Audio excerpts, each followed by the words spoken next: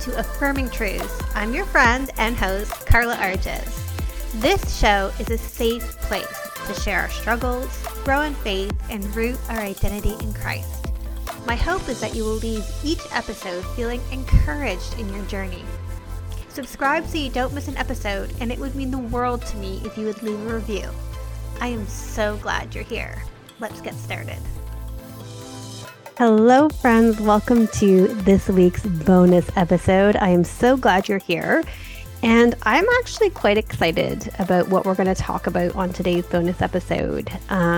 It's my version, my interpretation, my application of something called wise mind. And we're going to get into it in a moment. But I wanted to share with you why I chose this topic today, because I had a powerful conversation with one of my one-on-one clients in our session the other day, and seeing how wise mind has helped her so much with her anxious and intrusive thoughts has been so life-changing to her. And maybe you'll identify with this, that you have anxious thoughts or fearful thoughts or depressive thoughts or just intrusive thoughts in general that are totally impacting your life. They are limiting your life, really, because they drive your behaviors and your actions, and they cause you to live a shell of really who God created you to be. Now, there are many techniques to bring about what Paul says in Romans 12:2, to be transformed by the renewing of your mind. There are different techniques that we can do to bring that about, to take the thoughts captive like he instructs us to do and put them into obedience from Christ. And what I have found is that not one method is always the go-to for every client. Just like myself, I have many tools in my toolbox to deal with my thoughts and my feelings, but I have some favorites, and they may not be your favorites, but they work for me. And so I wanted to give you guys a practical tool right now called Wise Mind on how you can impact your thinking. And what's really cool about this is that it's one of the things I teach in Renewing Hope, my self-paced course that is just incredible at helping you get unlocked from your trauma, from your core beliefs, from the struggles that you have, and live a life with more joy, more peace, more ease, more confidence. It truly is transformational. So let's get into it. Wise mind. So here's the thing. There are two polar opposites in the way that we are driven in our behaviors. There's rational mind, which tends to be really judgmental, is void of emotion, tries to lean on logic and the practical, and often doesn't make the best decisions because it's lacking the intuition that comes with feeling. On the other hand, we have the emotional mind, which is totally driven by feelings. And that is not a great place to live either, because our feelings are not fact. And we often become reactive and do some damage when we're operating on emotion alone.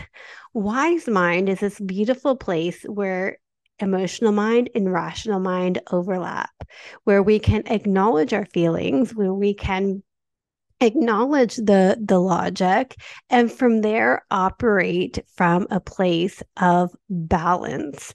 And one of the ways that I like to get my clients to get into that wise mind framework is to get them to ask themselves 3 questions. And I'm going to share those with you right now. So grab a pen and paper. You're going to want to write this down and come and revisit it. So when you have that intrusive thought, when you have that anxious thought, when you have that thought that really doesn't belong there, I want you to first start off by asking yourself this question. Number 1, is it true? Is it true? Is what I'm thinking true? When I have a personal interaction and I walk away and I feel like that person is hating me and judging me and all of these things, I have to ask myself, is that true? What evidence is there for that thought being true? oftentimes when we challenge the thought, we find out that it in fact is not true, that we are operating based off of our fears, our anxieties, our core beliefs, rather than what is true. So that's the first question. What is it true? The second question I want you to ask yourself is, what else could be true instead? So if your initial thought or your initial fear is not true, what could be true instead? Here's where I want you to get curious, be a detective. Is the opposite of what I'm thinking true? Is there something in the middle? What else could be true? If that person that I had that conversation with was less enthusiastic than I thought, does that mean that they don't like me? Or could it be true that they have something pressing on their mind? Is it true? Could it be true that maybe they're going through a difficult time and they're a little bit distracted? What else could be true instead of just believing that they don't like me? The third question I want you to ask yourself is, how does this align to the Word of God? How does this thought align to the Word of God? Oftentimes, when we're worried about people judging us and not liking us, what it really comes down to is this root thought, this root core belief that I'm not good enough. And so we need to ask ourselves, how does that belief of not being good enough align to the Word of God? Does that reflect what God says about me in His Word? Does that reflect what God says about Himself in the Word? Does that reflect what God says about the world in His Word? We have to ask ourselves, how does this align to the Word of God? And if it doesn't, then how do we need to change it to make it align? So if I believe that that person is judging me and not liking me because ultimately I believe I'm not enough, and I come down to this question, how does this align to the Word of God? And I realize that God has not said I'm not enough, but actually God has called me chosen and loved and redeemed and blessed and holy.